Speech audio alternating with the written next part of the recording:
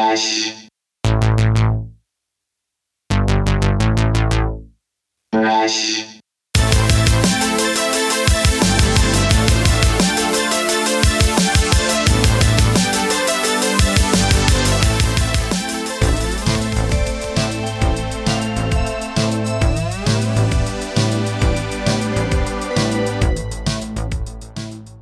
Hey gang, welcome back to another episode of the We Speak English Good podcast. Today's guest is the wonderfully talented Travis Guyman of Bigfoot Studios. Travis is a local gent here, and I've worked with Travis several times in the past now. I love him. I love his studio, and he does great work.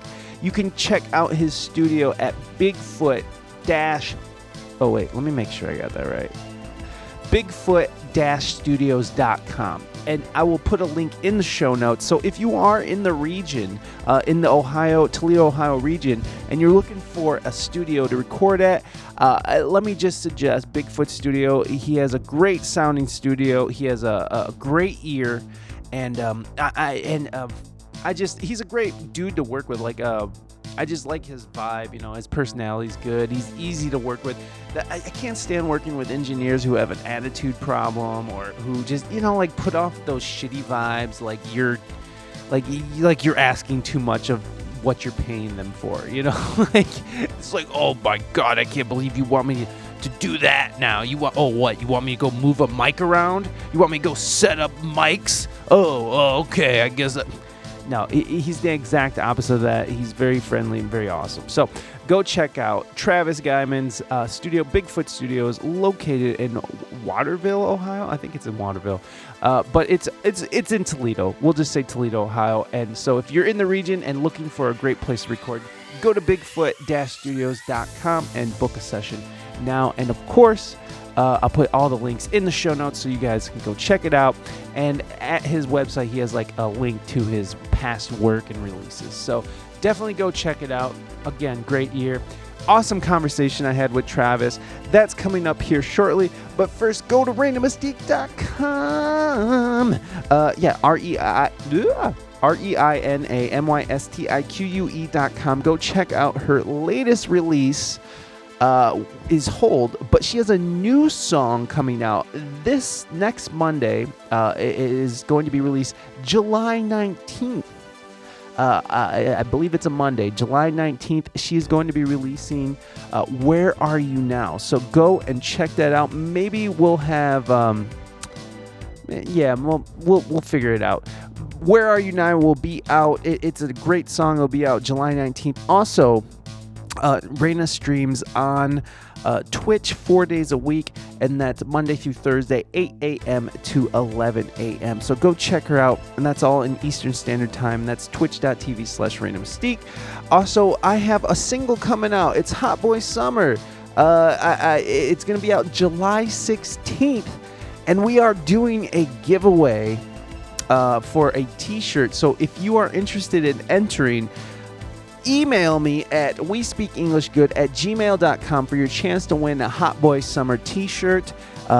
Just send me an email with your name, and I'll enter you into the raffle, and we'll pick a winner on live stream this Friday, the 16th, on the day of the release, on the live stream, who I don't have a guest yet, so I can't promote it worth a shit, but I had a guest, and then they dropped out, so it's okay.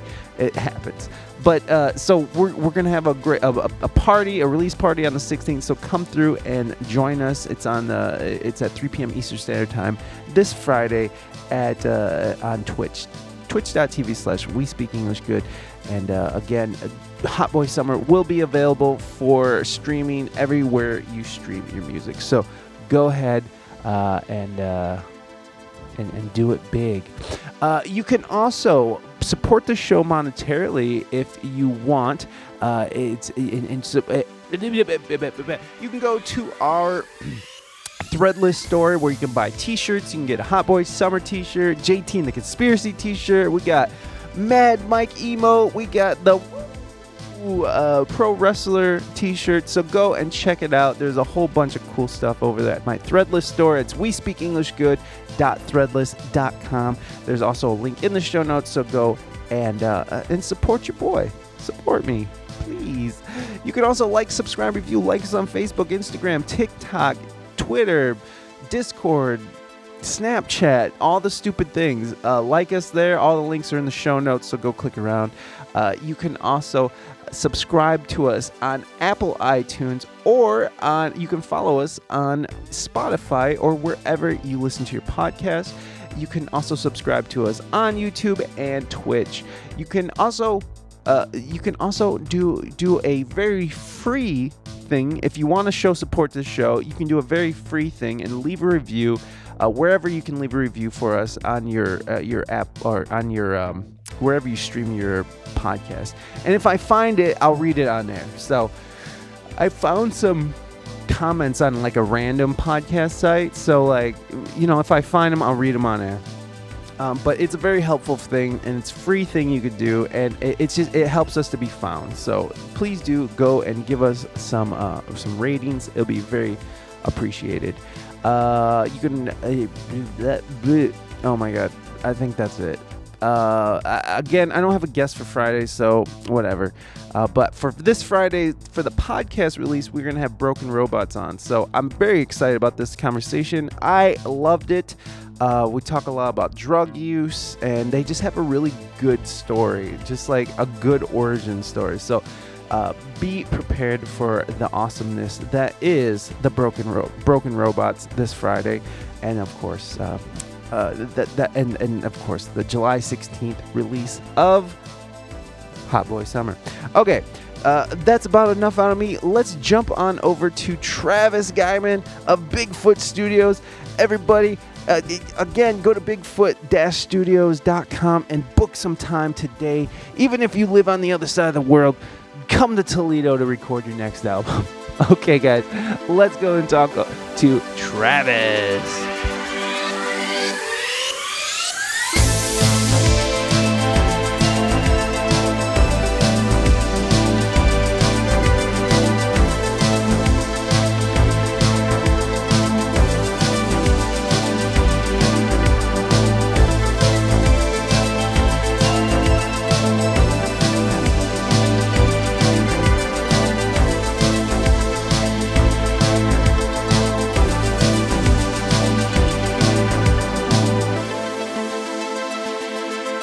Dude, the fucking aliens. What's your take on all this alien stuff that's going on here? I mean, I don't know. I mean, I'm not opposed to thinking there could be like aliens out there, I mean, there's a whole universe, I guess. So yeah. It may not be as weird as people think they are. I don't know. Well, I mean, like, what do you think those things are that are flying around, and like they can go from like fucking go from the height of an airplane down to, a foot above, land in less than a second. They can go above and below water just as fast, it seems. There's no propulsion system that's visible. There's so I mean, like, what do you think? What do you personally think that it is? I've heard a lot. I'm not exactly. I guess I haven't heard about this new development, but so really? There's people are seeing things like that are. They're not only seeing it; they're filming it. And wow. Wait a second. Do you not know that the Pentagon has like admitted that these things are like extra? They're not saying they're extraterrestrial, but they're saying that they are not from the U.S. government, that they don't know what it is, and that there is a possibility that they might be interdimensional, extraterrestrial, or terrestrial beings who are on Earth or I've also heard it's a hologram now that you can resurrect Tupac. Like, why couldn't they? If you can resurrect Tupac, why can't you Tupac and Michael Jackson? Yeah, exactly. So I've heard a lot of this. Bigfoot needs a bigger pool. You know what? It's big enough, Moving Dutchman. It's big enough. This is Amaranth and Indie Fox were both banned. Were they really? If I move back, it's bigger. Oh, there you go. You feel better now. It's all about perspective. Wait a second. Amaranth and Indie Fox were banned? Oh, shit. Damn, my fucking, I still have a sub to Indie Fox. What a waste of money. God damn it. You probably don't know who Indie Fox or Amaranth is, do you, Travis? I don't. They're do you know what e-girls are? Man, you gotta school me on Dude, some. Travis, you stuff. live in your studio, bro. Talk about censorship for real. Holy shit. And like the funny, okay, so these were e-girls who didn't really, I mean, they're obviously showing their boobs and stuff for money, but they were cool and obviously they were showing off flesh for cash, but it like they kept like Twitch keep on moving the goalpost, and that's the problem with a lot of these social media companies. Mhm. They move the goalpost on what's acceptable and what is. For example, they're right now they're having there's this big wave that's going through the music category in which there's a lot of copyright infringements going on. Well, they're saying they're going to start doing these copyright infringements because Twitch has a license to good for Twitch. Go to other websites for e-girls. Moving Dutchman, I didn't know that. I didn't know you had it. Like, is that why you don't go to Sarah Jazz anymore? I'm just kidding, man. Hey, you know what? It's. I'm not against e-girls on the platform personally. You know, I respect your decision on all that. Moving Dutchman, you don't want to see e-girls on Twitch. I get it. It's video games and other stuff, but I don't mind. I don't mind seeing boobies. I don't mind. Amaranth is funny. Indie Fox is funny. Like, they're both like fun to hang out with. So it's like Twitch is big enough not to care about the money these influencers are bringing in. I guess you're right. But so anyways, Amaranth and Indie Fox are like one of the two top of the food chain of e-girls on this platform. And they kept on changing and moving the goalpost and sort of like, so they couldn't dance anymore. So they had to like stand still and like move their arms around. They couldn't like shake their boobs. Still banned. You're still banned, but yet you're still subbed. What? But you still have her fucking. Oh, I'm sorry, Travis. I know this is all like just. This is probably like you have no idea what's going on, but that's okay. I mean, I'm learning a lot. He's like, I'm here. I'm doing it. I made it. All right. No, it's a bit email. Oh, okay. So you get to keep that, huh? Anyways, so now they're banned. Apparently, they banned their asses. The problem is there's no clear definitions on what's acceptable. And I think that's the problem with a lot of these social media sites is that people are getting banned left and right for any reason they deem, any reason. They don't even have to give a reason anymore either. So, I mean, I get it. It's like it's Twitch. They have their platform. It's their platform. They have their rules and such. But I think that you should be a little bit more clear about what's acceptable and what's not, because they're just constantly just making it up as they go along, which they say they can ban you for any reason at all. That it's right in the TOS. So, coming into this platform, you got to know that it's fucking, you could get banned. But what I was saying about the copyright infringement is that like the music category is having problems right now where they have a license so you can play covers, but they don't have a license for recording said covers. So basically those VODs that are left over after you live stream, those are considered recordings. Yeah. And so you can get a copyright infringement or banned or whatever for having those VODs. So a lot of these streamers now have moved all their VODs to YouTube and now direct people to YouTube. I mean, it's a big hit for the music category because when people come to your channel and you're not live, they go through your old videos, right? And they go through your VODs and check you out. And so it really does put a damper on gaining new people. And I don't know, man. It's just everything's getting locked down way more. I know you primarily stream on Facebook and YouTube, and recently you added in Twitch. But have you had any problems with takedowns on Facebook? I've never had any of the live streams we've done taken down afterwards, because we tend to, for the most part, stick to the artists that are coming in are playing their own original music. Yeah. So they kind of got they've got the rights to that. Right. So I don't see how it could be taken down unless it got flagged as, like previously recorded and, the artist didn't know or something. Well, the funny thing is that I was playing a song with my friends on stream, and his own song got muted off of and it's an original song, and it's his own song got muted on the final VOD. So we're running into problems where like people who actually own the rights to their own music are getting flagged and getting muted or getting taken down because of their own music. And well, I mean, it's probably like, everything's like these computer algorithms. So when they hear something that's, been recorded or has been released, and it cross references with, a million different songs or whatever. Right.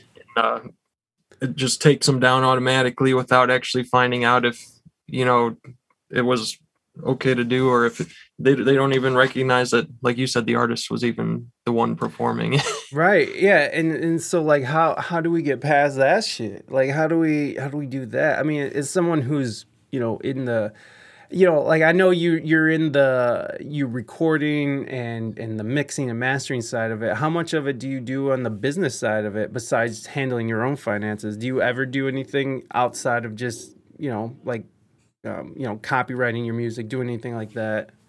I mean, I try to, I don't necessarily do it, but I try to point artists in the right direction so that they're, legally okay. When they release their music, they're not gonna get someone to steal it, or they're not going to they're gonna release it in a way that is the most professional. They're not gonna release it to just like YouTube, it's yeah, most of the people who go through there, most of the time, if they're paying you to record them, they're probably going to go through the process, the correct steps to put it out. But I was just curious if you handle any of that side on yours. Like when you're done with an album, do you just be like, are you just like, here you go, here's the masters, and you go deal with it? Or have you ever helped and assisted people with sort of getting it out and distributed? I mean, I help you. I tend to be the one that sends it for duplication or uploads it. That's about as far as I go. I don't necessarily act as like, say, a manager or a promoter thing for the bands, but so basically, I record it, mix it, master it. A lot of times I'll even produce the album and like help artistically shape them so that to what they want to be as a final recorded artist. But as far as like the promoting it afterwards, I mean, it's not exactly. That's not my thing, bro. You promote your own albums.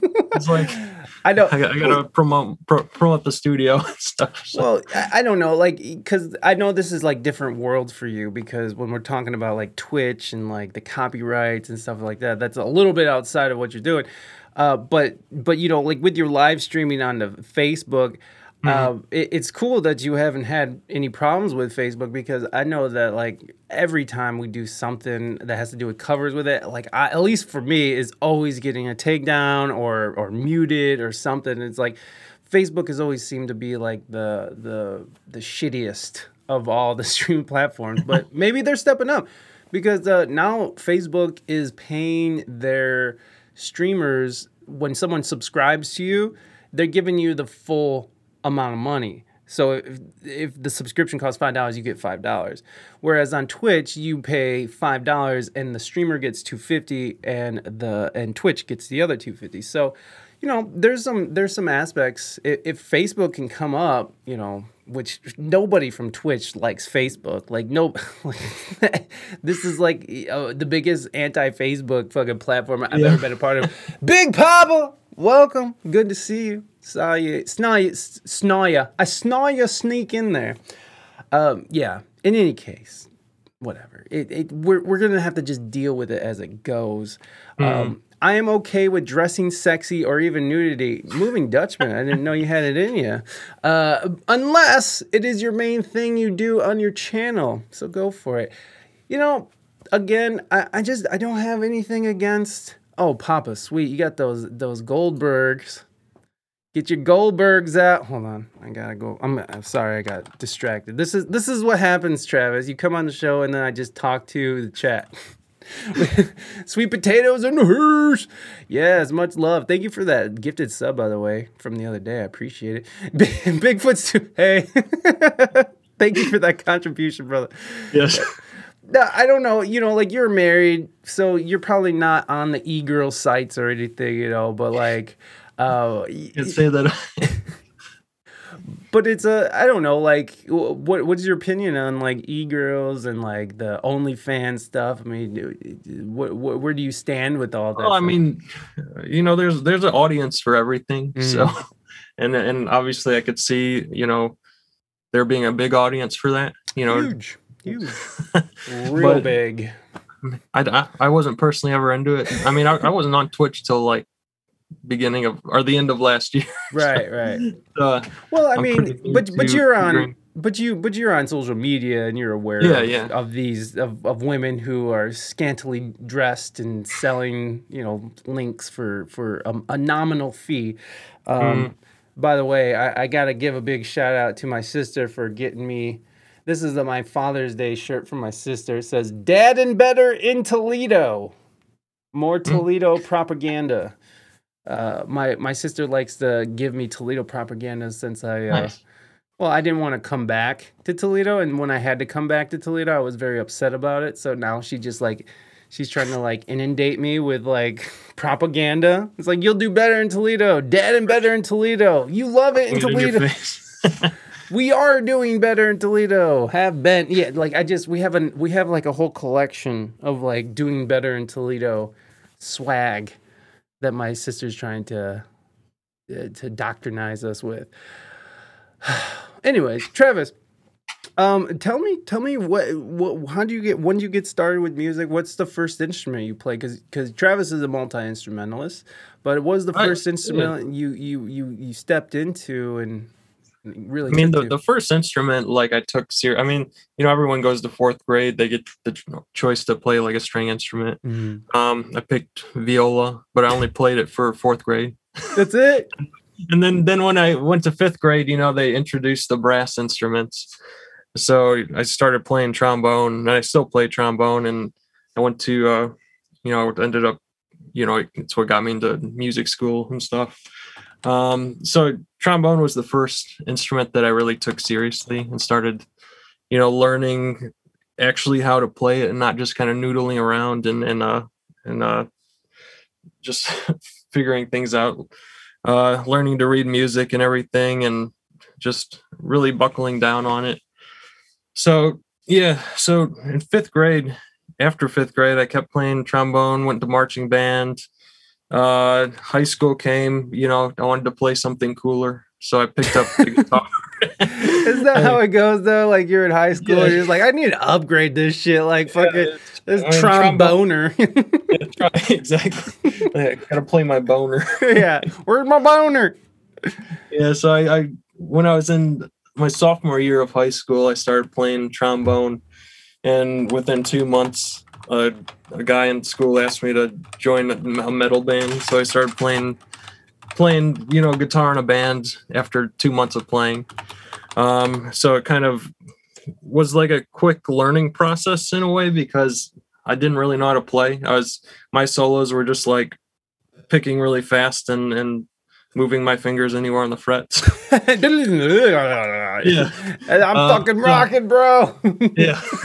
So I was like, I got to learn to play this if I want to be in a band.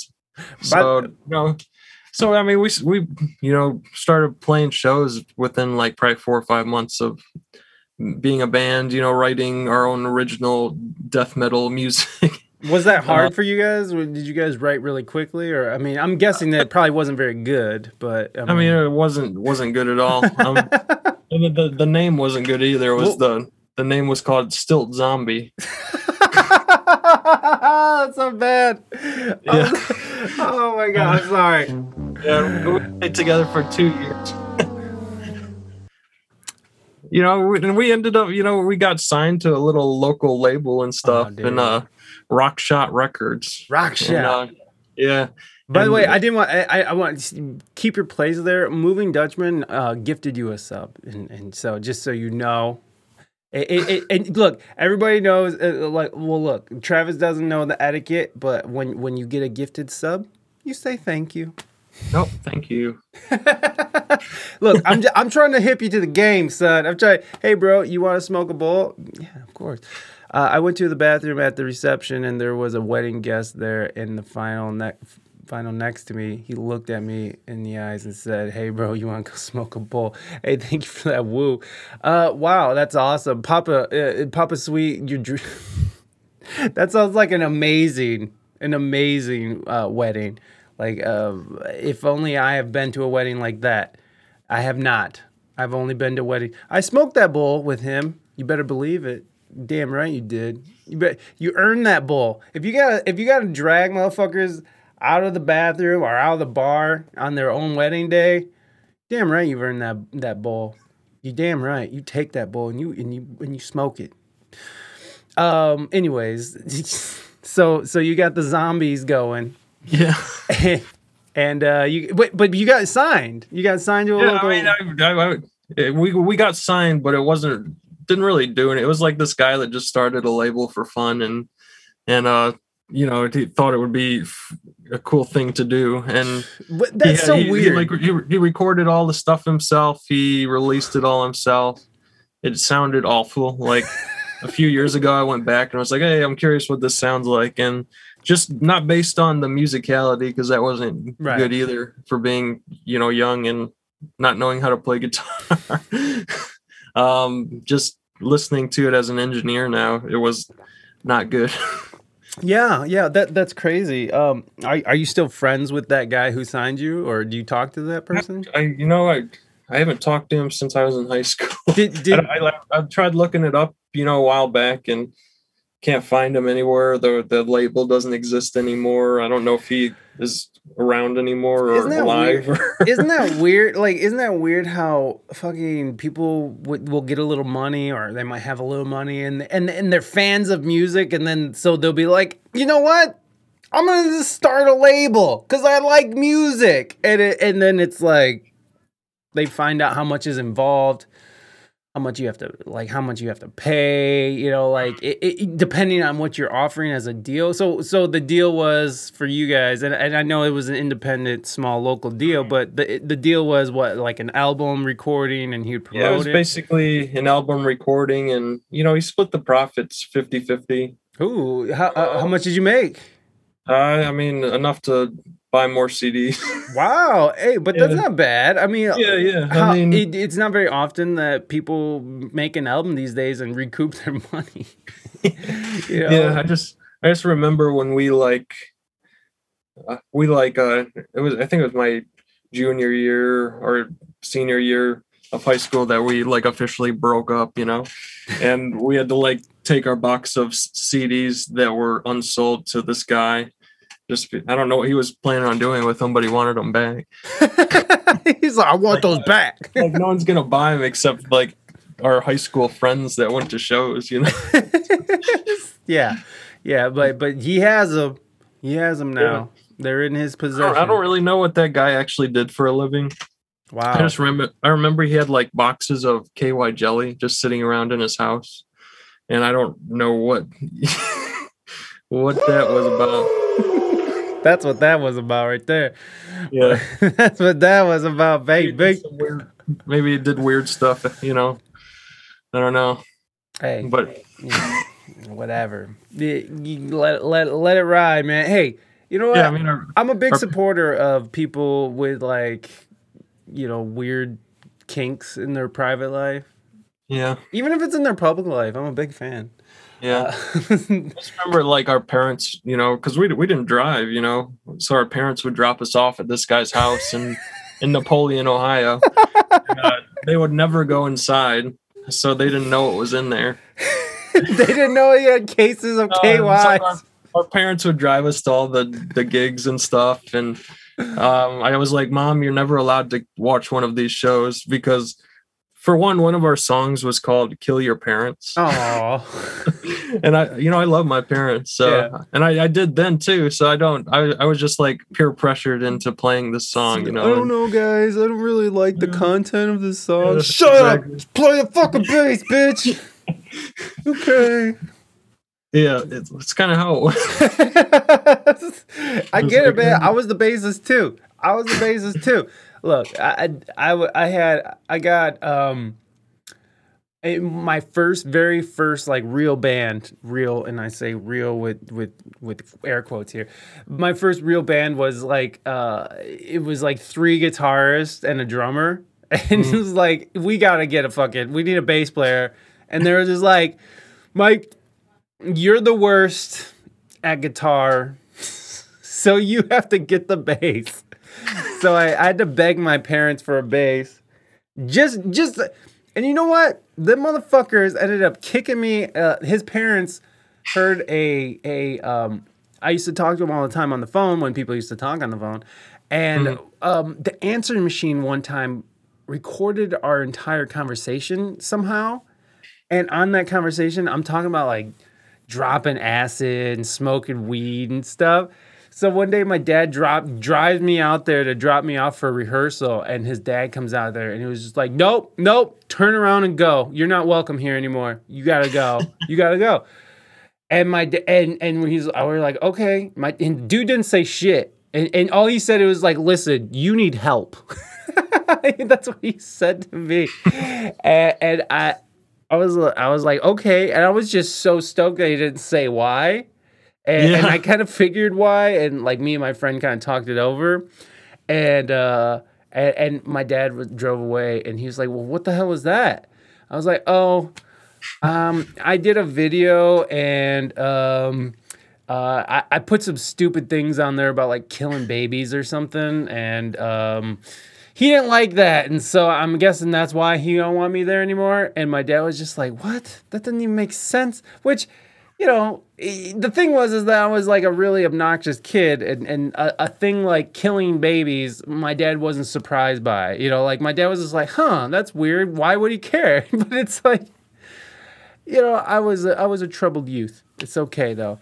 We got past it, kind of. It's okay, Travis. I silently pray that my parents will never decide to get into podcast and listen to mine. They would learn so many things I didn't. Oh my God, Papa Sweet. Dude, you have no idea. My mom figured out how to listen to my podcast, and it's just nightmare after nightmare, okay? It's like I'm talking about shooting dope and fucking doing like the worst things that you could possibly do. It's just like, I know your fear, Papa Sweet. Papa Sweet, we've talked about this before, haven't we? I've known about your podcast. You've sent me something, right?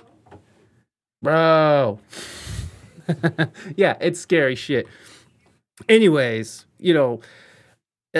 kill your parents. Anyways, so you were afraid that your parents would see it. So did they ever come to you? No, my parents knew about the song. I was just like, Mom and Dad, I don't want to kill you.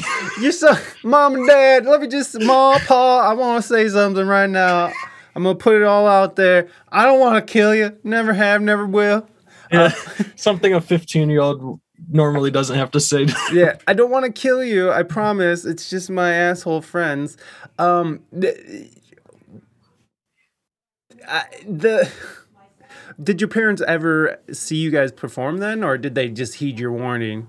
I don't think. I think I got them to never watch to never come to a show. I mean, my mom literally drove us to every gig we ever played in high school, and I was able to persuade her not to come in. So wow. Well, that's some good. So I got pretty lucky. Let me tell you, if I embarrassed. If I would have told my mom not to come in, she would have been like, "Oh fuck you, I'm coming in." So, but she already knew that one. She knew that trick. Mom, don't come in. I don't want you to see it. It's like, oh bitch, I'm gonna see what you're doing. I'm gonna see it. Hey, whether or not I do something about it is a totally different thing, but I'm gonna see it, motherfucker. I sent her an RSS link that I knew she wouldn't be able to figure out. Oh, that's rude. That's rude, Papa Sweet. Papa Sweet. Drop a link to your podcast in here. I think you can still drop links in here. I don't think I've do that, but drop a link so I can check it out, please. So that was your first band. Did you guys play, like, what were like venues you guys were playing? Around here we played. It was called the Bijou at the time. I don't even know what it's called anymore. It was the Zodiac, then Rocket Bar. Is that the one over on Reynolds or something over on It's on Burn. Burn? That's right, Burn, Yeah. next to the strip club or something. Yeah, I played that. We played Rick's Cafe, which was terrible. It's like you got like fleas in your drinks, and the bathrooms are always sticky with who knows what. I mean, I have a feeling I know what it was. But yeah, and we played there, and we played we played like Harpo's in Detroit. Oh, cool. Yeah, that was pretty cool. Another one that was my mom drove us to. I'm going to talk about my mom again just because this is pretty funny. She drove us to Harpo's in Detroit, and then we went inside. We played the show. We were in there for probably like 2-3 hours, and she just waited outside in the middle of Detroit. Like, this is like, it's not a good area of Detroit. And she literally had like cops drive up to her window, and they were like, "You shouldn't be here. It's after dark." What are you doing, lady? Yeah. And then like after the gig, we were like, "Oh, we need Little Caesars pizza." So we went to across the street was a Little Caesars with like bulletproof glass windows, and just like, think of like a zombie horde of homeless people in front of the building. So you come outside with your pizza box, and they're like trying to get your food. Food. Let me get a slice. I always love that. I always love the homeless people who are brazen enough to be like, "Let me get a piece of that." And I usually give them a piece too. It's like, if I got something I can break off, I usually do it.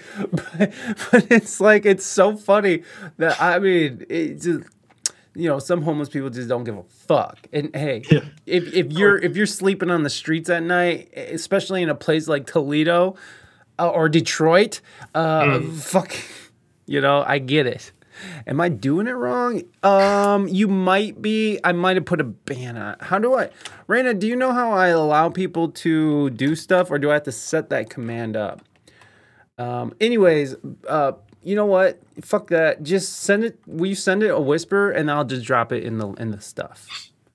So if you can, just drop me a whisper, Papa, and then I'll put the link in there so everyone can get to it as well. But also, I want to get to it as well. Oh, permit. Okay, sweet.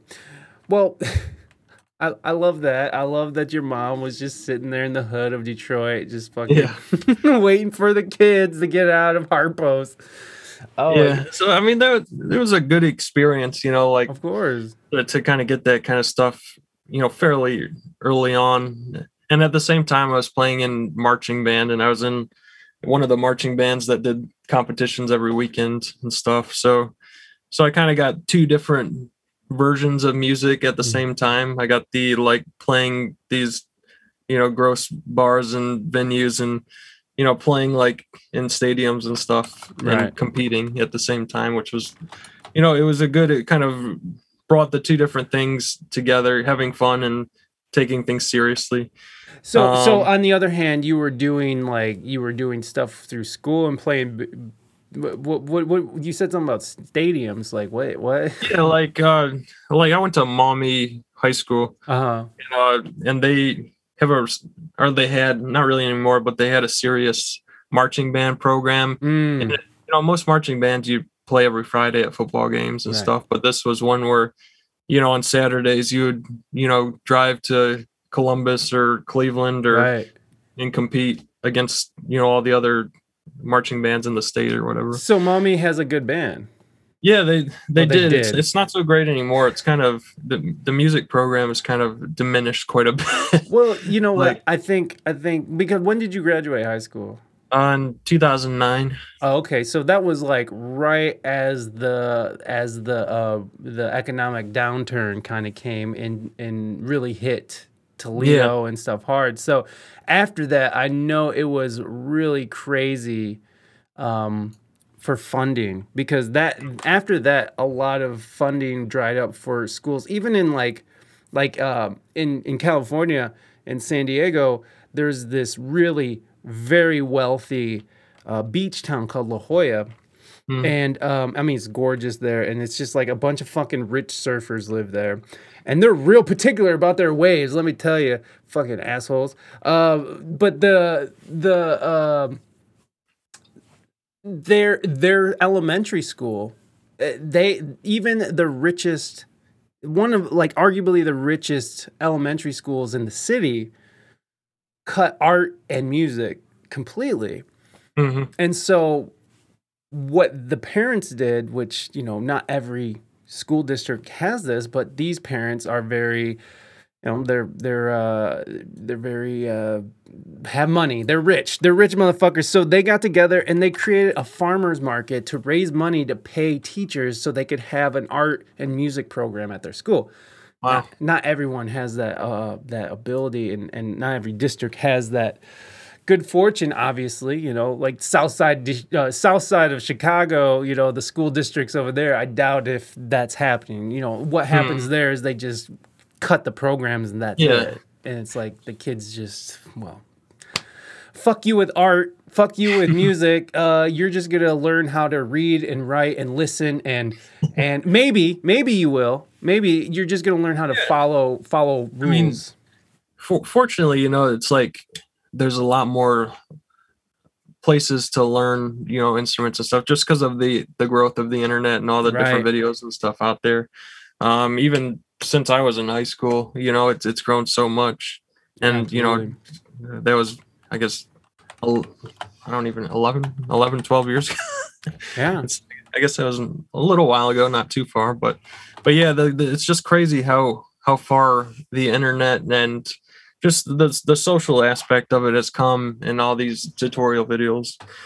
So, I mean, you're seeing like, it's crazy watching these like 3-year-old or 6-year-old drummers and bass players and guitar players popping up, and they're just like shredding on the internet. And it's like ripping. Yeah, it's like, I don't understand how that even happened. It's like, it just, I mean, it's just a lot of it has to do with being really gifted at it. Right. Having a propensity towards learning music or learning or just towards an instrument definitely helps. But I mean, I think you're right. The internet and YouTube really took over where all these like academies and music schools and stuff failed. Because I mean, a lot of shit went wrong in 2008, 2009, especially in the Midwest.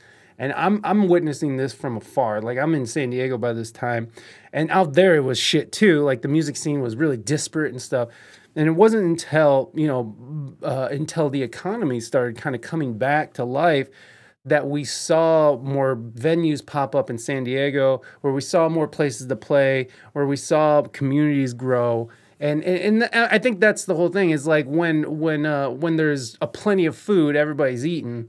But when food gets low, you know, shit gets real weird real quick. So it's like, in the midst of all that, Toledo as a music scene, you know, when you're witnessing all this, how was it in your perspective, and were you even a part of it? I mean, you know, I was part of it. I say, you know, by default, I guess, by playing in bands and stuff, but I never really made, you know, when I was 15, 16 and playing shows and stuff, I never really made any lasting connections, you know, that I necessarily have today. I mean, some of the musicians that I went to school with, you know, we ended up playing together in other bands later on. But as far as like, you know, meeting other people in town that weren't part of my original circle, I never really made those connections until I started the studio. And then I started, you know, promoting that and working with a bunch of different artists around town. So you kind of stayed in the, you just sort of stayed to yourself and sort of started creating your own little network of people. Yeah. I mean, when I was younger, I was I'm still a fairly quiet person, but when I was younger, I was even more so. And I was very much an introvert. and Yeah. it was hard for me to make connections with other people. So I had to, I just kind of followed everyone and, you know, played music with people, but, just showed up to shows and played, and kind of took in the information and learned a lot, but didn't make didn't make connections. Even when I went to college for music, I didn't really make connections in college. It was really like the year after when I was trying to, figure out how I was going to make everything work and make a living doing this, where I started to kind of try to get out of my shell and make connections, because connections are so important to a lasting for a lasting business, and just for a lasting so so just make it. I mean, it's if you don't have you have to people have to want to work with you, to make it as a recording engineer. You can't be like a quiet guy and and man, I don't even know where I'm going with this. No, I get it. Yeah, No, yeah. you have to, you really have to put yourself out there. Your network is your net worth. Like, and if you're not talking to people, if you're not putting out your business, I mean, like, especially a recording studio, and especially in a time where home recording is so affordable, so like, Mm, there the options to go and actually pay an engineer with the equipment, that option is for some just like that's not even like on their mind. It's like I got my nice microphone, I got my interface, and I got my laptop, and I'm going. So there's competition with just technology itself.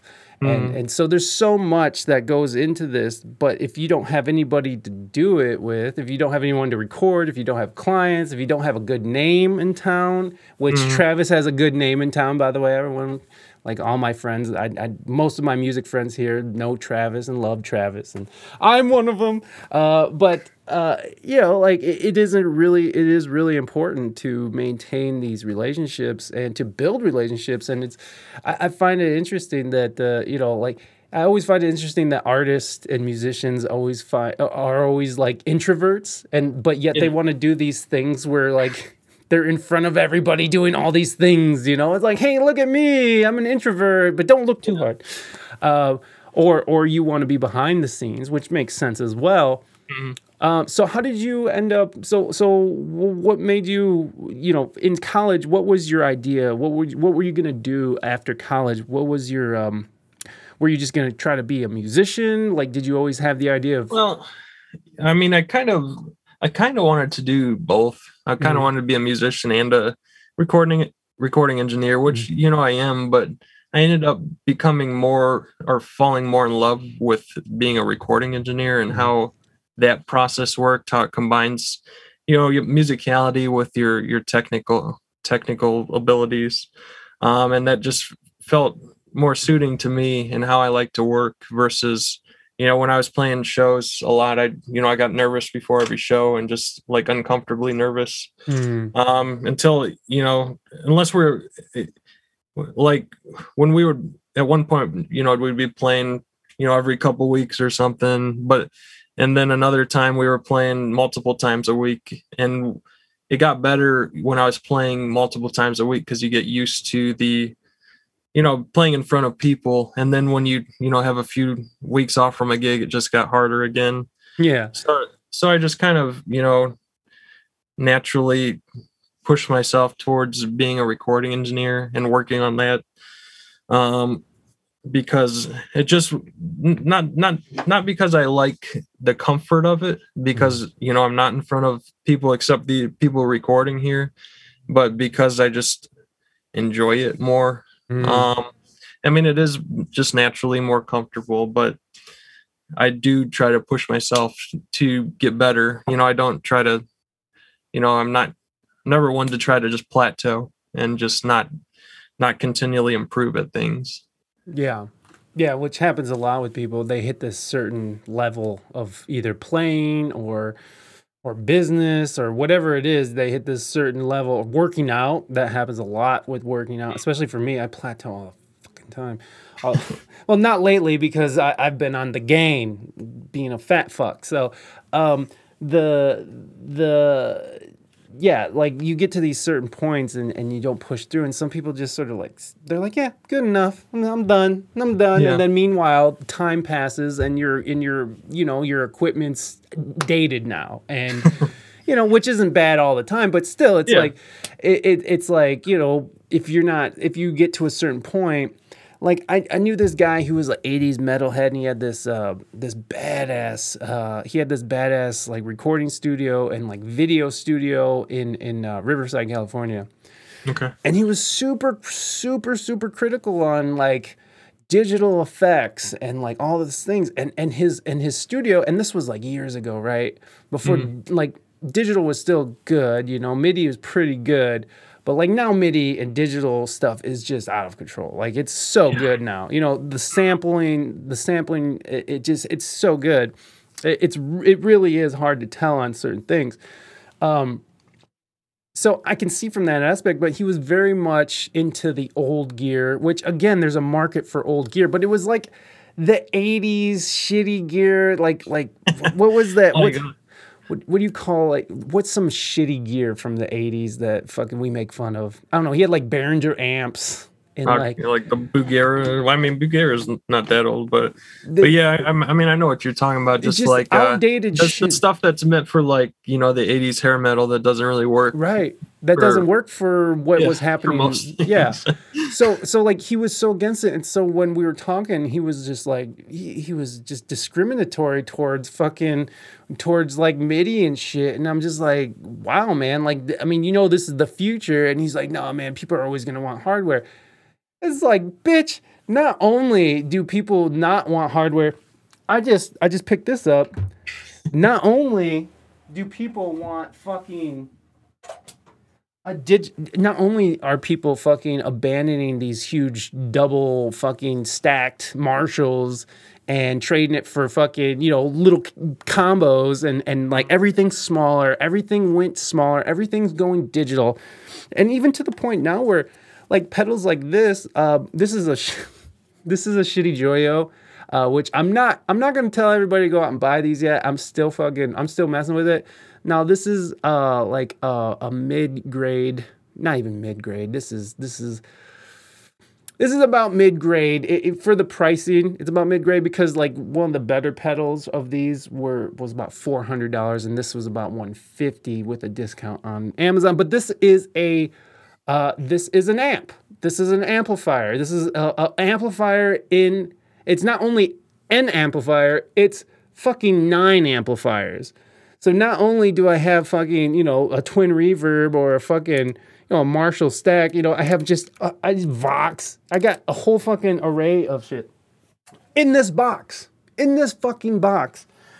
And so when you think about people who sort of hit these points and then like don't try or not interested in trying, you tend to get left behind. And like I don't know how good that guy's doing. I haven't talked to that man in over 15 years, but it's like I can't imagine he's doing great. Like, I can't imagine he's fucking burning up the fucking Southern California scene with his shit equipment. But and the thing is that like especially buying old equipment like that, and especially him being who he was from the time period he was from. Is like that equipment was super expensive when he bought it. So like in his mind, he's like, done. I'm done. I just spent like 50 grand on all this shit. And I'm done. And that's it forever. And then it's like, well, that's not really how it works. Have you ran into any of those problems where you're like, where your shit's starting to become dated, or like you're just like, are you finding yourself upgrading a lot? And I'm guessing that probably upgrades are more in the sense of like, upgrading like plugins and digital stuff, but it applies to hardware too. But yeah, I mean, I use a ton of hardware, and I use a ton of digital effects and digital emulation stuff. Mm-hmm. So it's really for my style of of engineering, I like to get as much as I can into the box the way it sounds Mhm. versus like playing through a DI box and then using amp modelers afterwards. Right. So I mean, I kind of fall in this kind of gray area, where because the kinds of bands I work with are more, it's like I do a lot of like country and blues and Americana and folk. Yeah, and, they want real real so they want. instrumentation. I mean, yeah. you've been to the studio. I mean, I've got stacks of amps, Mhm. a real piano, Fender Rhodes. I've got the Hammond organ. Yeah. So I've got, I try to have something, real that for pretty much anything you'll need for the most part. And when I don't have something, I will go towards digital. Like, one of my favorite plugins for bass is B15 plugin, because I don't have a Ampeg B15 bass amp. Right. So I mean, I've got I've got tons of hardware stuff, or I've got tons of digital hardware emulation. I mean, most of the plugins I used are digital emulations of old, like LA2As and 1176, old hardware, and if I could have the real stuff, I would. But there's really, so for how close it is, there's really not necessarily a need to have it. Yeah. When you can spend $50-$100 on a plugin versus $2,000, $2,500. Yeah, absolutely. So it's really, I've got a few really good hardware pieces that I'll use for mixing, but for the most part, I'll mix in the box. And a lot of the hardware stuff I use recording, so I don't have to use it during mixing, because I like to be able to bounce down.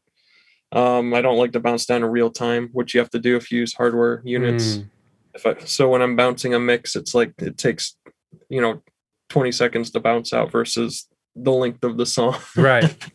Yeah. Hopefully it's not a 30-minute song, right? Yeah. I mean, that's that Pro Tools shit, huh? Yeah. I didn't realize Pro Tools upgraded like that, or updated to not being in real time. Yeah, it was. I think that around 2010. Yeah, that was. Yeah, they finally got away from the real time bounce down, which was a game changer for Pro Tools users. Yeah, well, no shit. Like I remember, like in like 2005, using that Pro Tools and fucking being like, "Are you serious?" And I used to like not know how to arrange music, so my songs would be like 20 minutes long of just a bunch of shit just smashed together, So I'd just be sitting there for 20 minutes, and then you would hear a fucking like thing in the mix, and you'd be like, "That sounds like shit," and then you'd have to cancel it and start all fucking over. It's just like, God damn you. On the rare occasion that I do bounce down real time because I'm like mixing and I'll be using, some outboard compressors or things. There are the occasions, like you said, where you'll hear, just for the nature of hardware, you'll hear like some little like not a pop, but like a little tick sound or something, just from the capacitors or something doing something. And you'll be like, okay, gotta rebounce down the whole thing, and until hopefully it goes through clean. Go through clean, goddammit. Yeah. Okay, so you did kind of answer this, but maybe there's some more you can add. Do you enjoy working with hardware like instruments, microphone, pedals, speakers, or software like DAWs, effects, EQ, and samples? Yeah, I mean, I'm more of out of the, I don't do a lot of sample stuff because of the kind of music I do record. It's more based on the group writing a song and bringing it to me, and then we go and record it with real microphones and instruments. I mean, I'll do some, like, as far as like, I don't necessarily do samples, but I do some looping and stuff with like percussion instruments and some of this music, just because it's so quick and easy to do now. If we want a shaker, have them do 4 bars of a shaker, and then I'll just loop it through for consistency. Yeah, for sure. Because I tend to stay on the verge of, you want things to sound clean. You want it to sound, I say commercial, but the most people are used to listening to a certain level of thing, like just not even talking about musicians or anything. If they hear if I say normal person, but if somebody just that enjoys listening to music, is listening to something and it's not recorded to a click track, and there's tons of speed ups and slow downs. A lot of times, they can tell, and Yeah. so consistency is important, for modern music. But there's also times where I won't record to a click track just because some of the artists I work with can't record to a click track, or it just sounds better naturally for them to play it without a click track. Yeah, well, the first reasoning, I don't know, like, because I still have trouble with click tracks, and I'm somebody who likes to practice with click tracks, but I'm just that kind of asshole. But Moving Dutchman, I forgot you gifted a sub to Bigfoot Studios, so you get your name on my arm. There you go. Oh, cool. Just like Indie Fox, right, guys? You using a Sharpie? Yes, I'm an idiot. Oh, nice. Oh, nice. There it is. There you go. Get that tattooed later. There you go, Moving Dutchman. I hope you like your name on it. Oh my God. I don't know what the hell that was. All right, get out of there. Anyways, there you go, Moving Dutchman. That was for you. But I do feel like the click tracks are weird because I still have trouble with them. Have you seen somebody just like sweating it and trying to get it and because when you're in a studio setting, you're paying by the hour. So when you're sitting there struggling with a click track, there's this mounting pressure that's already there. I mean, how have you witnessed this? I mean, have you witnessed someone take hours? Yeah, I know. I'm sure you have. I mean, a lot of times people just can't record to a click track, like it's not in their DNA or something. So, and a lot of that comes with some of the like singer-songwriter type artists.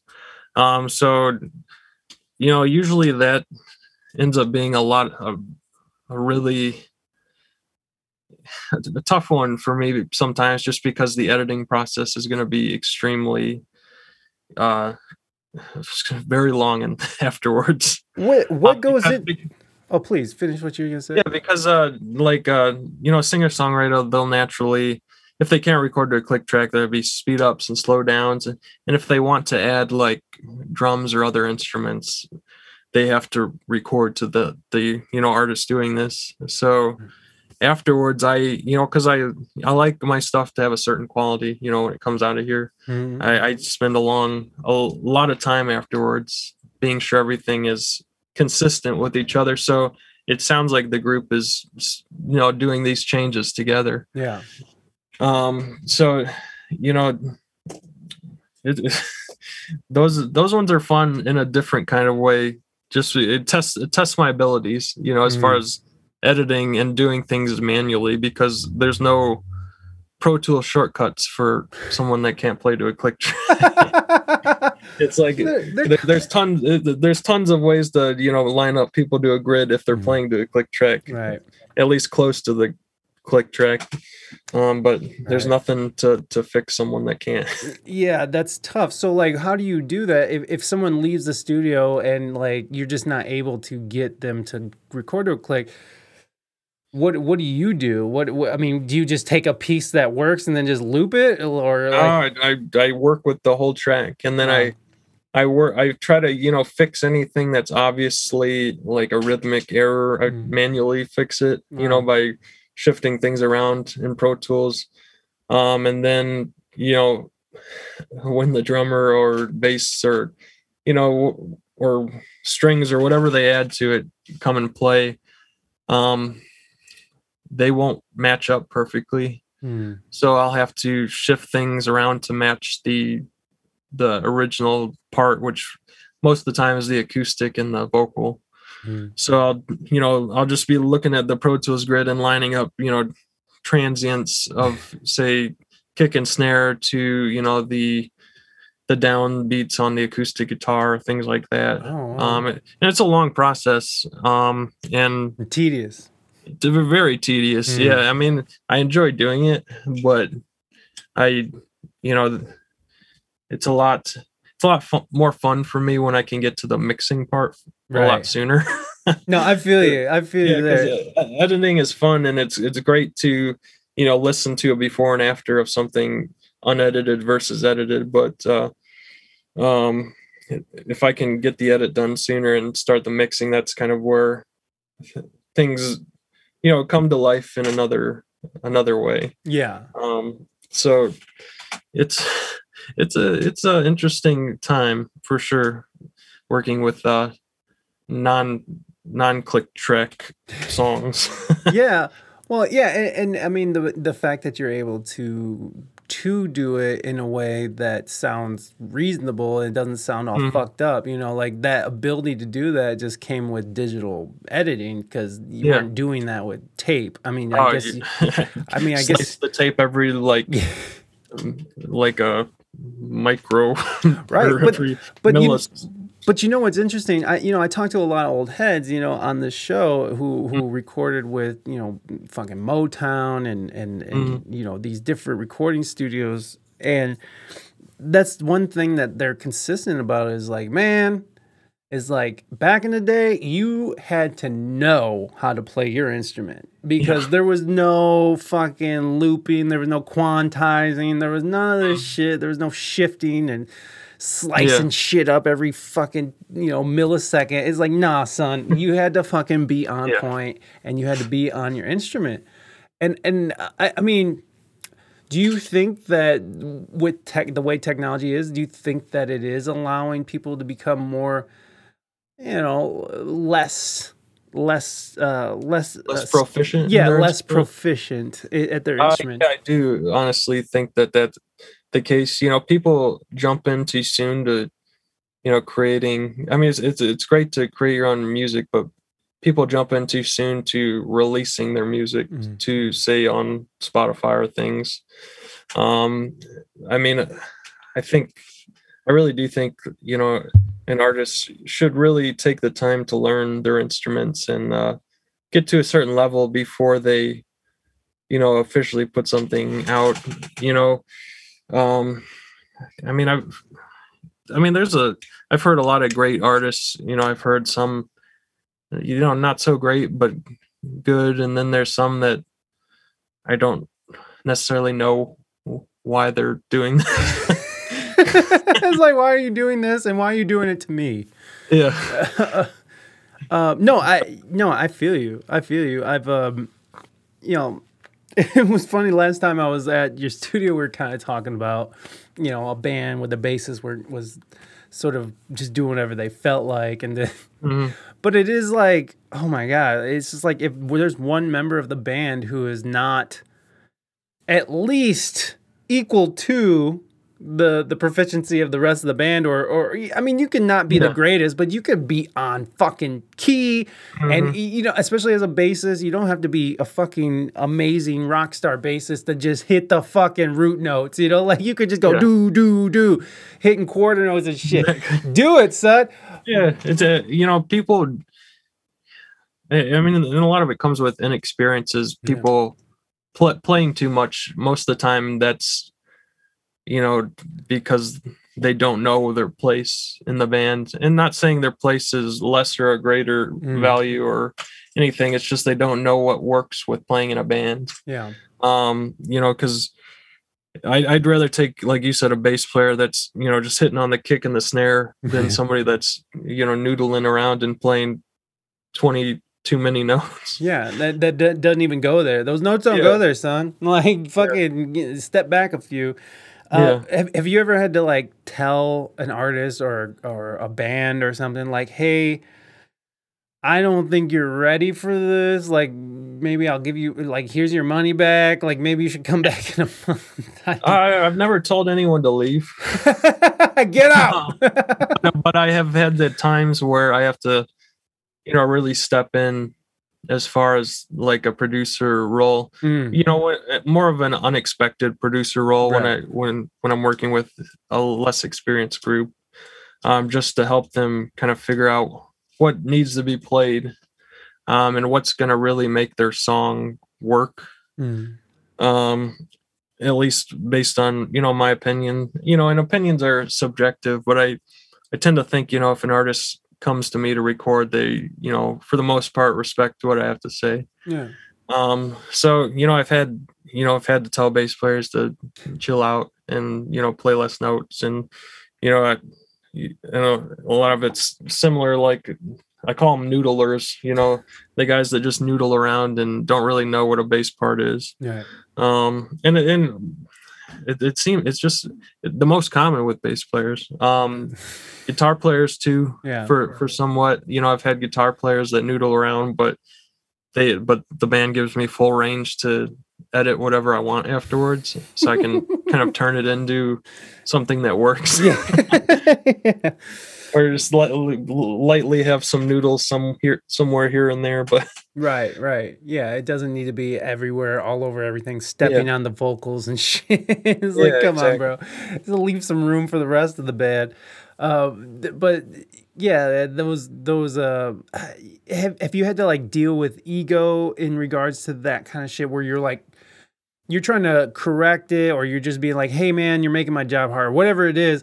Have you had like pushback and had to deal with that kind of ego? And it doesn't even have to be in this kind of setting. It could just be in like, no, this is how it is, kind of thing. But yeah, I mean, I've definitely dealt with some, people with egos, and usually I'm able to, part of being a recording engineer is kind of, you're kind of like a like a psychologist, and you learn to judge people really quickly, when they come in, and what kind of person they are, not even what kind of musician they are. right. So I learned to, I'll know pretty quickly if this is a person that will want my advice, or if it's just somebody I've just got to ride the ride with, and let them do whatever they are gonna do, So for the most part, I get people that are want me to help them, through the process, and want input and stuff. But there is the occasional person where I just have to kind of sit back and just do my job versus be part of the creative process. Right. Yeah, and I like, because I've been in situations where the recording engineer does kind of turn into like a producer, because because sometimes people come in there and they're inexperienced, and they're just like, they just don't even know, or like, and they're like writing in the studio. It's like, oh, your song's not even done, or like, like I've been in an experience before where like the band, it was a bigger band, and when we went to record, there were parts of the song that were just in the live setting, and there was, and we never addressed it, but like, like the changes were always off, and like there was never really right, and that's how we played it live, and we just sort of let it go, because we just, inexperience of like not, really focusing and doing. And I get that kind of stuff a lot. Like a lot of the ones I see are where, like you're talking about changes where people will be changing on, say, the 1 or the 3, if we're talking in like a 4-bar, or they'll be changing, other guys will be changing on the end of, 4, or, just those like slight inconsistencies that make for a sloppy, like sounding song. Right. So those are the kind of things that, do have to be addressed. It's like, and more so it's me like saying, okay, which one of you is right, and who's gonna fix it, Right. Yeah, it's like, we need to make that decision here together, guys. Let's go. We all have to be on the same thing here, guys. It is weird, man. It's weird recording with like bands and stuff, like dealing with the different personalities. It's just so interesting, because like I've been in situations too where like the engineer is kind of grumpy and like not really, like not really happy to be there that day or something, and then the band's like arguing and stuff. So there's all this like, I miss playing music with humans. Yeah, I feel you, Pizza. I feel you. It's gotten weird, but we're getting there. But it's I don't know, man. Like dealing with personalities, dealing with is that sometimes taxing for you? Is that something? I mean, especially as an introvert, is like dealing with Um, these kind of bigger personalities, consistent like this. Is that something that's? I mean, do you like that part of the job? it really depends. Like, I like it some, and I also it really depends on the personality and how much of you know what what we're talking about. But for the most part, I can deal with it and be fine. A lot of times, the session will be over and I'll have a massive headache or Oh my things gosh. like that. Yeah. Just because I can't really say or do what I want just because I know it's not the type of artist that wants to hear it. Yeah. So those are tougher situations. But for the most part, I'm fine. I'll do my job and help make their song the best it can possibly be. And so I guess depends on the depends on the person. Yeah, I feel you, man. Yeah.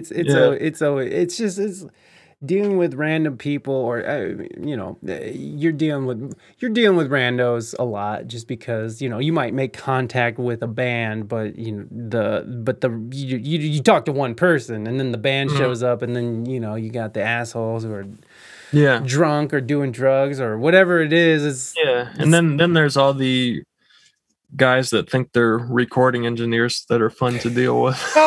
Backseat engineers, son. Yeah.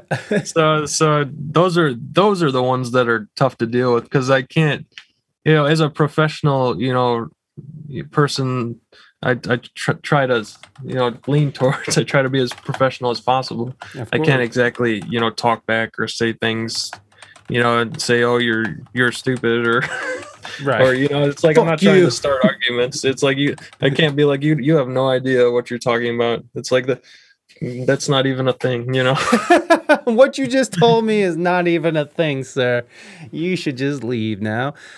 Yeah, that must be fun. I mean, because like I know that because I have a limited understanding of engineering and mixing and stuff like that. I know that I've been that guy who's been like, no, we gotta do it like this. Just don't pan it hard, a hard right, pan it hard right, and then everything's gonna be good.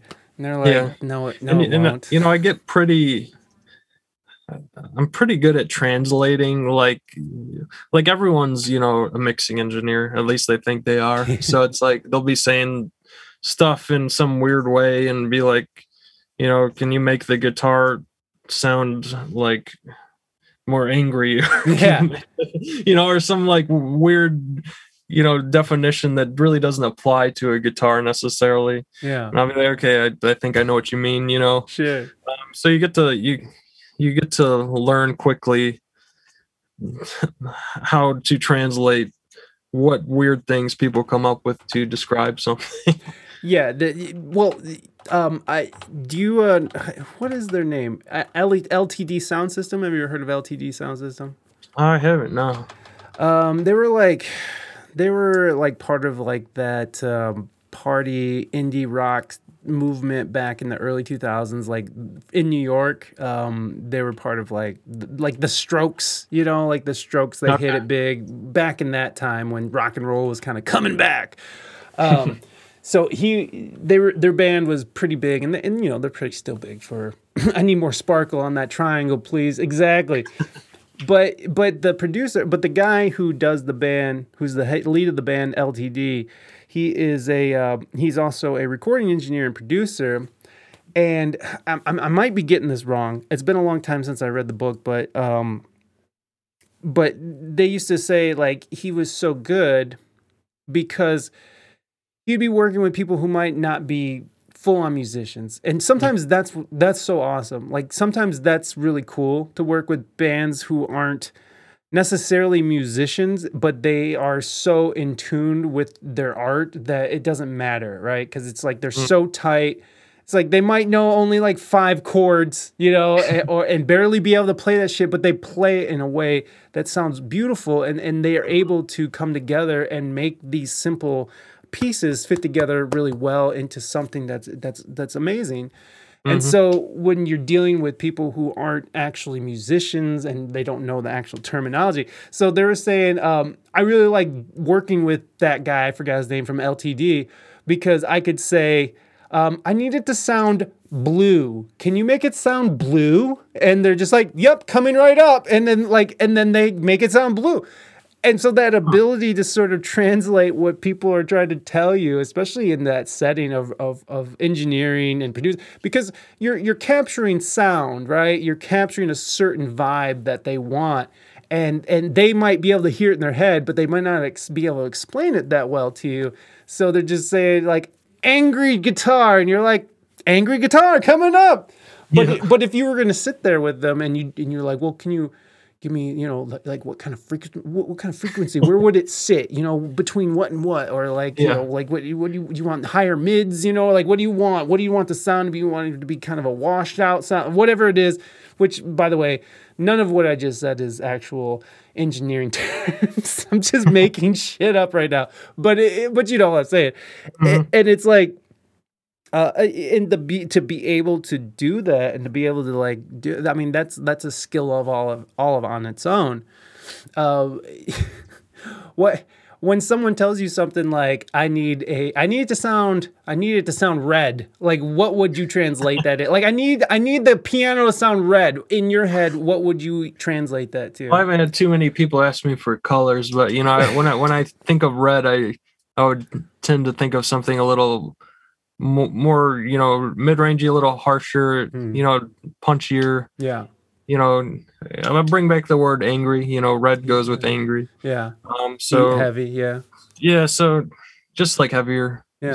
So I tend to probably make things just kind of more in your face. Yeah. Bring it up front a little more. Maybe Yeah. A little more something. Give it some more something.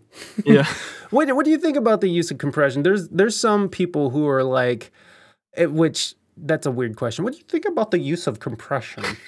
But there are some engineers who are like, compression is cheating. What do you think of that? How does that fall? I think compression is a tool, just like anything, like an equalizer, or and we can even go as far as saying it's like an effect. Mhm. It's also a good tool for getting things to sit in a mix. Yeah. So I mean, a lot of times you won't need a compressor if the musician is like a lot of compression is used on drums fairly often to tame dynamics. Like say the snare's not, he's hitting the snare slightly different every time, and sometimes it's softer, sometimes it's louder. Right. You can use compression to kind of even that out. But a lot of times you get drummers that just naturally, like, they do the same hit every time, Right.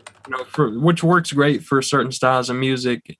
And a lot of times you get drummers that are more dynamic, and you don't want to kill the dynamics either.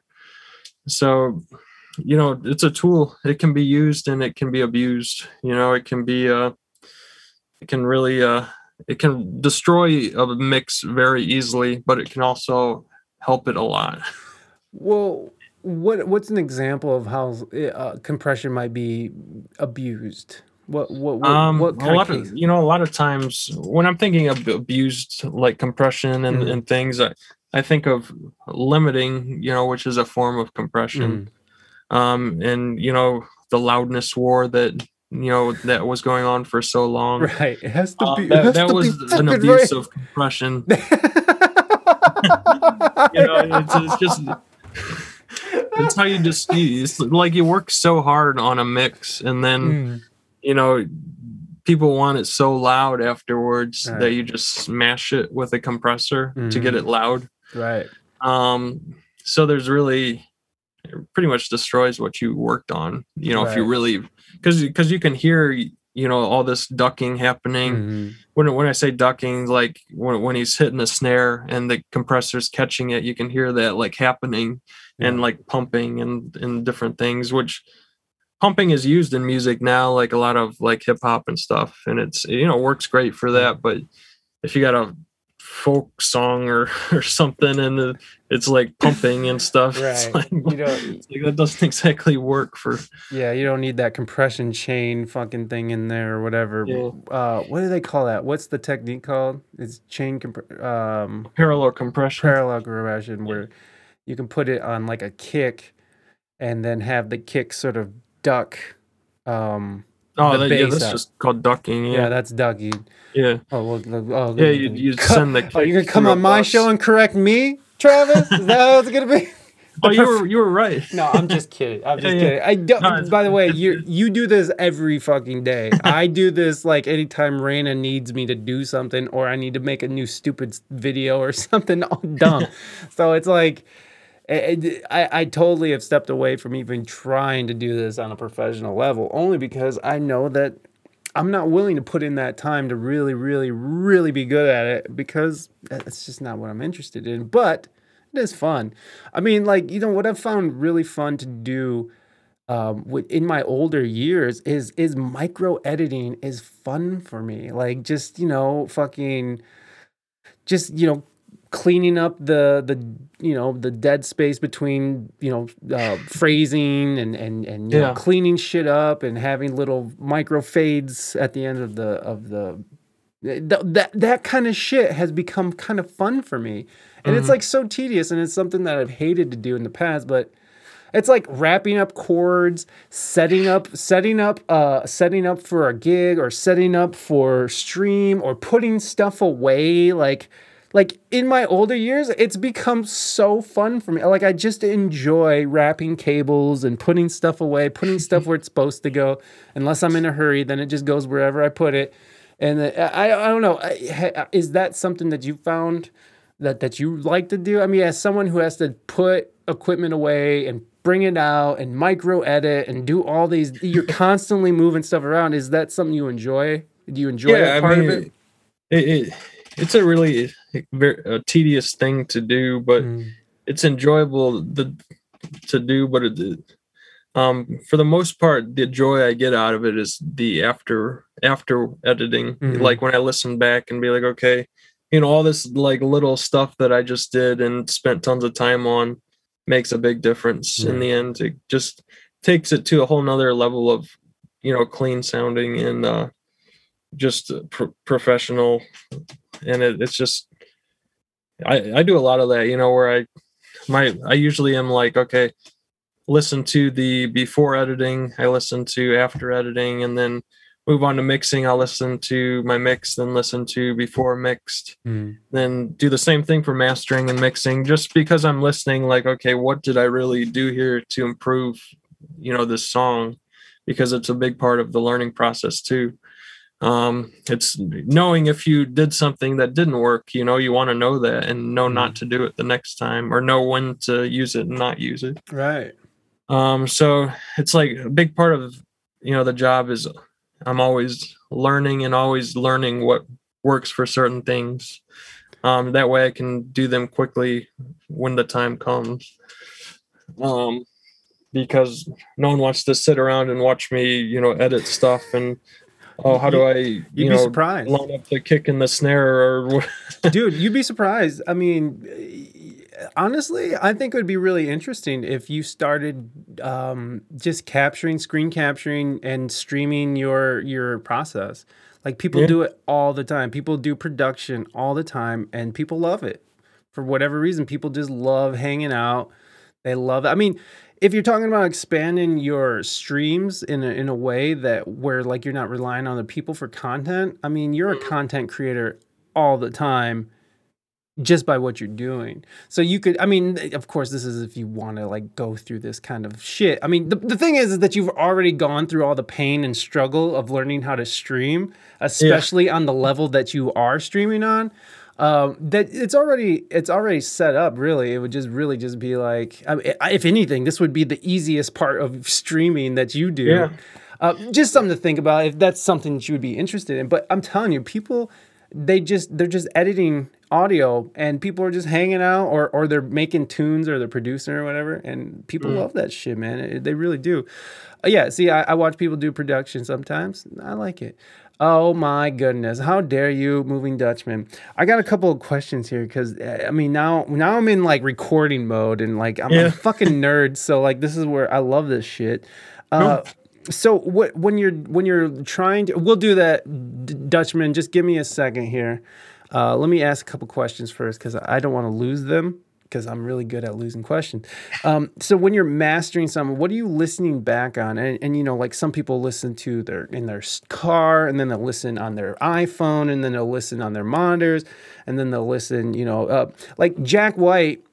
Something that I love that Jack White does, because I'll go out to the car and listen. If it sounds good in the car, and I'm like, fuck it, it's out. We're putting it out there.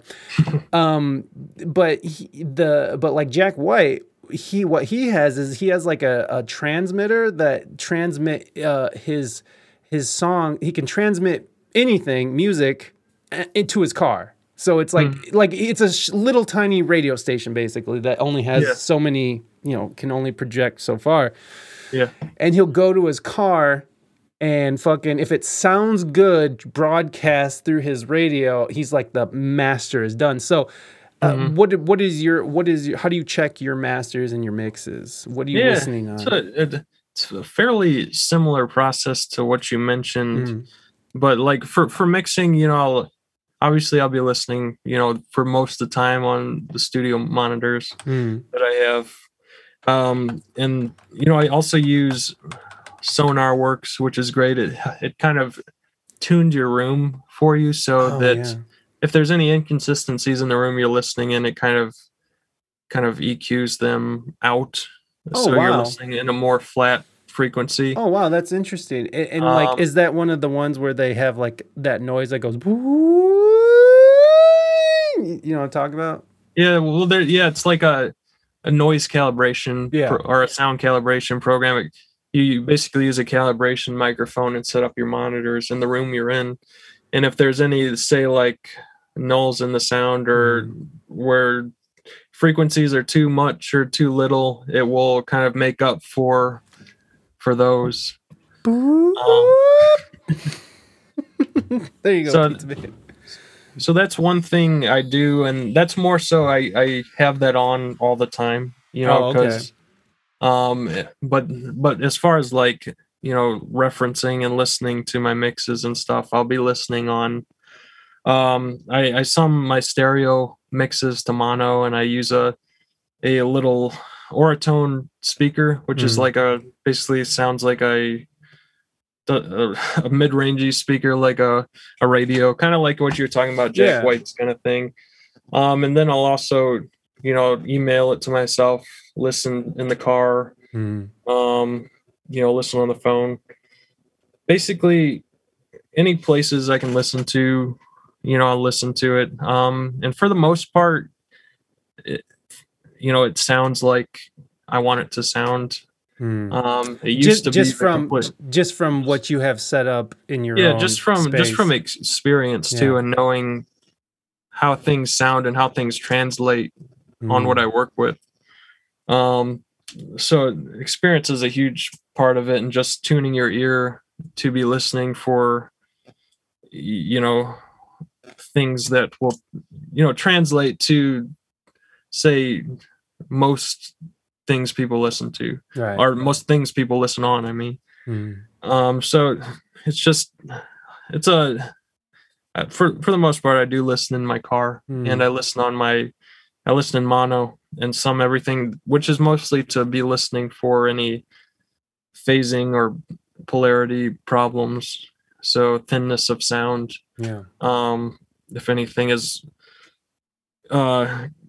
canceling each other out, like you'd be surprised, like a lot of the stuff I hear, like or things that I've gotten from other studios or things that I've worked on, all these little things, like, say, for the most part, people record with 2 overhead mics on drums, and a lot of times one of the mics is out of phase and out of polarity from the other, so it's just super thin sounding. So it's just little things like that you learn to listen for and learn to fix, that really help the final product. Right. Yeah, it's funny. Is like as years go on, and I am, I do more and more mixing and stuff. It's like you hearing the subtleties of just like for instance, the other day I was like, man, my guitar sounds so fucking muddy. It's not popping out. And so I was looking at the EQ, and there was nothing, like nothing was done to the guitar, first of all. So I was just like, well, there's first a problem. And all I did was cut out the low end, the low end of the frequency. And just by doing that subtle thing, it like made the guitar pop like crazy. And all you're doing is taking out the low end or the muddled or the mud basically of the sound that's not even really picked up, but it's just putting off these shitty frequencies that's fucking up the rest of the mix. And you just eliminate those frequencies by cutting that off. Like it stood out on its own, and and I'm just like, Jesus Christ, this is like, it's crazy. And the fact that it was just, I'm just giving myself a pat on the back here, Travis. That's really all I'm doing. But it was just amazing that I was able to hear it and it was able to come through. So it just means I'm getting better at my ears are getting better. And Yeah. I don't know. That's like, to me, that's fucking so fun to see progress. All right. Let me get Baby Yoda. Here. Let me see if I can. Everybody, we gotta summon Baby Yoda. Baby Yoda. Baby Yoda. Are you out there? Baby Yoda. Ooh. Baby Yoda. Ooh.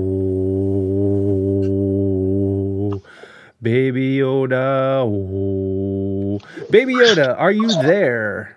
Yes. Hello, Baby Yoda. Can you hear me, Baby Yoda? Are you there? Hello, Baby Yoda. Yes. Hello? Baby Yoda's Baby here. Yoda? Oh, shit. Get out of there. I don't... Oh, Baby Yoda. There you are. Hello? Hi. Hey, Baby Yoda. What's up? Boom. There he is. Baby Yoda, how are you doing? Amazing. Amazing. Oh my God. Amazing. It's like, why are you doing amazing? What happened that made your day so amazing? My mom ripped out one of my teeth. Oh my God. What a barbarian. Why would she But it do was wiggly. It was wiggly. Yeah. You had, oh, your baby teeth are falling out. Yeah. Oh shit, that's dope. Mama Yoda does exist. That's right, Dutchman. We're learning new stuff about the Star Wars universe today. So, Baby Yoda, what are you gonna do with your missing front teeth? I'm gonna give it to the tooth fairy. Ooh, did you have you done the tooth fairy thing yet? Have you gotten any money yet? Yes. Ooh. Today I actually got $20. What? For a tooth? For a rotted out tooth? Yes. I like those exchange rates, son. That's better than my Bitcoin's doing right now. I should just start yanking teeth out of my head and invest in myself. Baby Yoda, do you have a question for today's guest, Travis Guyman of Bigfoot Studios here in lovely Toledo, Ohio? Yes. What is your question, please? How old are you?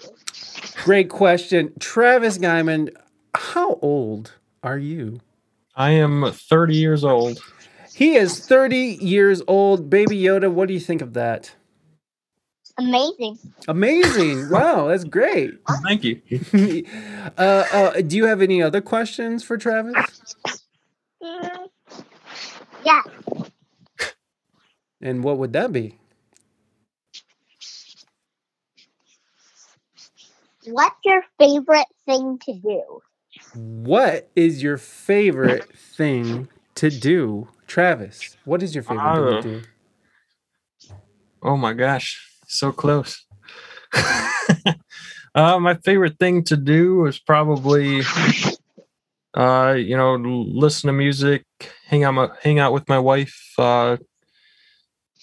the normal kind of things, I guess. Nothing too strange. Nothing too strange. Well, you're in the wrong place then. Well, Uh-oh. Travis says he likes to hang out with his wife and listen to music. What do you like to do, Baby Yoda? Use my Yoda phone. Use your Yoda phone? Yeah. That's all you do? You're just on your Yoda phone all day? Well, it's something I like to do. Well, your Yoda mom maybe need to step in and not let you just stare at a device all day. Don't worry, I did some Yoda schoolwork. Oh, good. Travis, do you have a question for Baby Yoda before we let him go? How old are you, Baby Yoda? Baby Yoda, how old are you? I am 50 and still baby.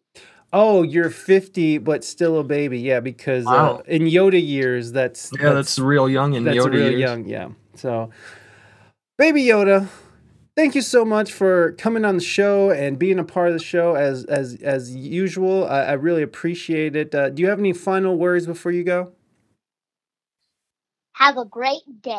Oh, and may the force be thank with you. you. May the force be with you, Baby Yoda. I'll talk to you later. Thank you so much, bud. All right, Baby Yoda, everybody. Oh, jeez. There he is. Baby Yoda, everybody. There he is. There you go, Moving Dutchman. That was your redemption. You can use your points to talk to Baby Yoda or Baby Groot. You can also use your points to ask questions from the guests, and you can also use your points to hear Hot Boy Summer or a song from our lovely collection of music, which only consists of 2 songs. All right, guys. I got a couple more questions here, and then we gotta do one more thing before we let Travis go here. So, how do you fight ear fatigue? How do you fight ear fatigue? By listening at lower levels and mixing at lower levels. I try not to blast. I'll listen a little bit louder for short stints of time. But for the most part, I'll be mixing at, very low levels, because a lot of times you can hear, especially like bass placement and things like that, while listening softer. Really? Yeah, because when you crank things up, your room starts to act more, and like the bass in the room starts to resonate. So when you're listening lower, it's not affecting you as much like what you're hearing. Yeah, the spatial whatever, right? Like you're not hearing the bass bounce off your back corner and sort of amplify itself, or however it works. Because you go around, play something in your room and sit where you normally sit, but sit in the back, sit in the middle. It sounds different pretty much everywhere. And you get kind of used to where you're sitting, and like where I'm sitting right now, and this is where I am mixing, I have like a cloud above me and stuff, so I'm not hearing as much of the the reflections off the walls. What's a cloud? It's made out of rock wool. It's like absorption material that's placed above your head. Yeah, I have one here too, by the way. Okay. Oh, all right. Good for you. No, I just, because people don't know, like people listening is like, there's a cloud in your studio, like you. Yeah, it rains sometimes. that does well, for the electronics. But yeah, I get you. So listening at lower levels is definitely a good way to sort of prevent fatigue. I've heard that before. But but for me, it's so weird because like I just feel like that's just rookie shit though. It's like where you like, if I don't hear it and I don't feel it thumping against my chest, this shit ain't mixing, bitch. So yeah, that's some rookie shit, but yeah, that's legit. That's legit. What is there a particular technique in recording or mixing that you've recently learned or are trying to learn? Or something that you've mastered in the past, though, or anything like that. Is there a technique that you've recently learned, or that you had, like? So, is there any barriers that you had to get past, or in mixing before you could become Travis? become me. I mean, like, I guess one of the things that I've gotten the most proficient at over the years is, placing microphones and learning how to think in the mind kind of a microphone. Because microphones all have their own characteristics, and learning to know what microphones will work best with different sources and different instruments is kind of something you learn over time. And also learning, because I do a lot of live recording and things like that, learning where to place microphones so I get less bleed of different instruments. Because say, like, if I see a lot of stuff like people just, a lot of live sound guys just throw mics on a drum kit and that's it, Right. Don't really know, don't think about, they just point them at the drum and that's it. Yeah. You can, if you point a mic at any point of the drum head, it's going to sound different. Right. And knowing kind of where to point it to get the sound that the artist wants is a skill that, takes some time to develop. Right. I appreciate you having me on the stream. Of course. Thank you so much for being on the stream and hanging out with us and giving us some inside info on what it's like to be out there. Just, I mean, it's not an easy gig, what you're doing. And, like, how long did it take you to get to a point where you could, like, live off of what you do? I mean, I've only been self-employed, recording engineer for going on 3 years now. So, probably about, for me, it's probably about 7 or 8 years until I went full time. And what were you doing beforehand? Like, what was your day job? Pretty much everything. Oh shit! I have trouble, working for people. Yeah. So I was doing a lot of, like, mowing and side job type stuff, and just anything I could do to, make money. Right. Well, not anything. I'm not gonna say that because. Oh yeah, he was doing anything. Let me tell you, folks. You didn't know Travis. He got desperate. I'm just kidding. I didn't know Travis either. Why am I hearing things? Why do I hear things? I don't like that. Okay, well, dude, thank you again so much. And I always enjoy going to your studio. You're always so nice. You and Austin are so awesome. And I appreciate that. Thank you. When are you guys going to be? When are you going to start the live streams back up? Because I know you're taking a break. Yeah, well, we just actually came back last Thursday with Jack and the Bear from Michigan. This week we'll be back on with Moths in the Attic. Oh, yeah, that's right. Those sons of bitches, I love them. We got quite a few lined up here, so yeah, we stream to Twitch and a bunch of other places, so be sure to check it out. Yeah, make sure you go and follow him on that shout out. Make sure you're up to date with him. Travis is making, like, awesome content. Like, it's just always a good band. It's not some shitty bands. It's always a good show. And again, just so tune in and hang out with Travis.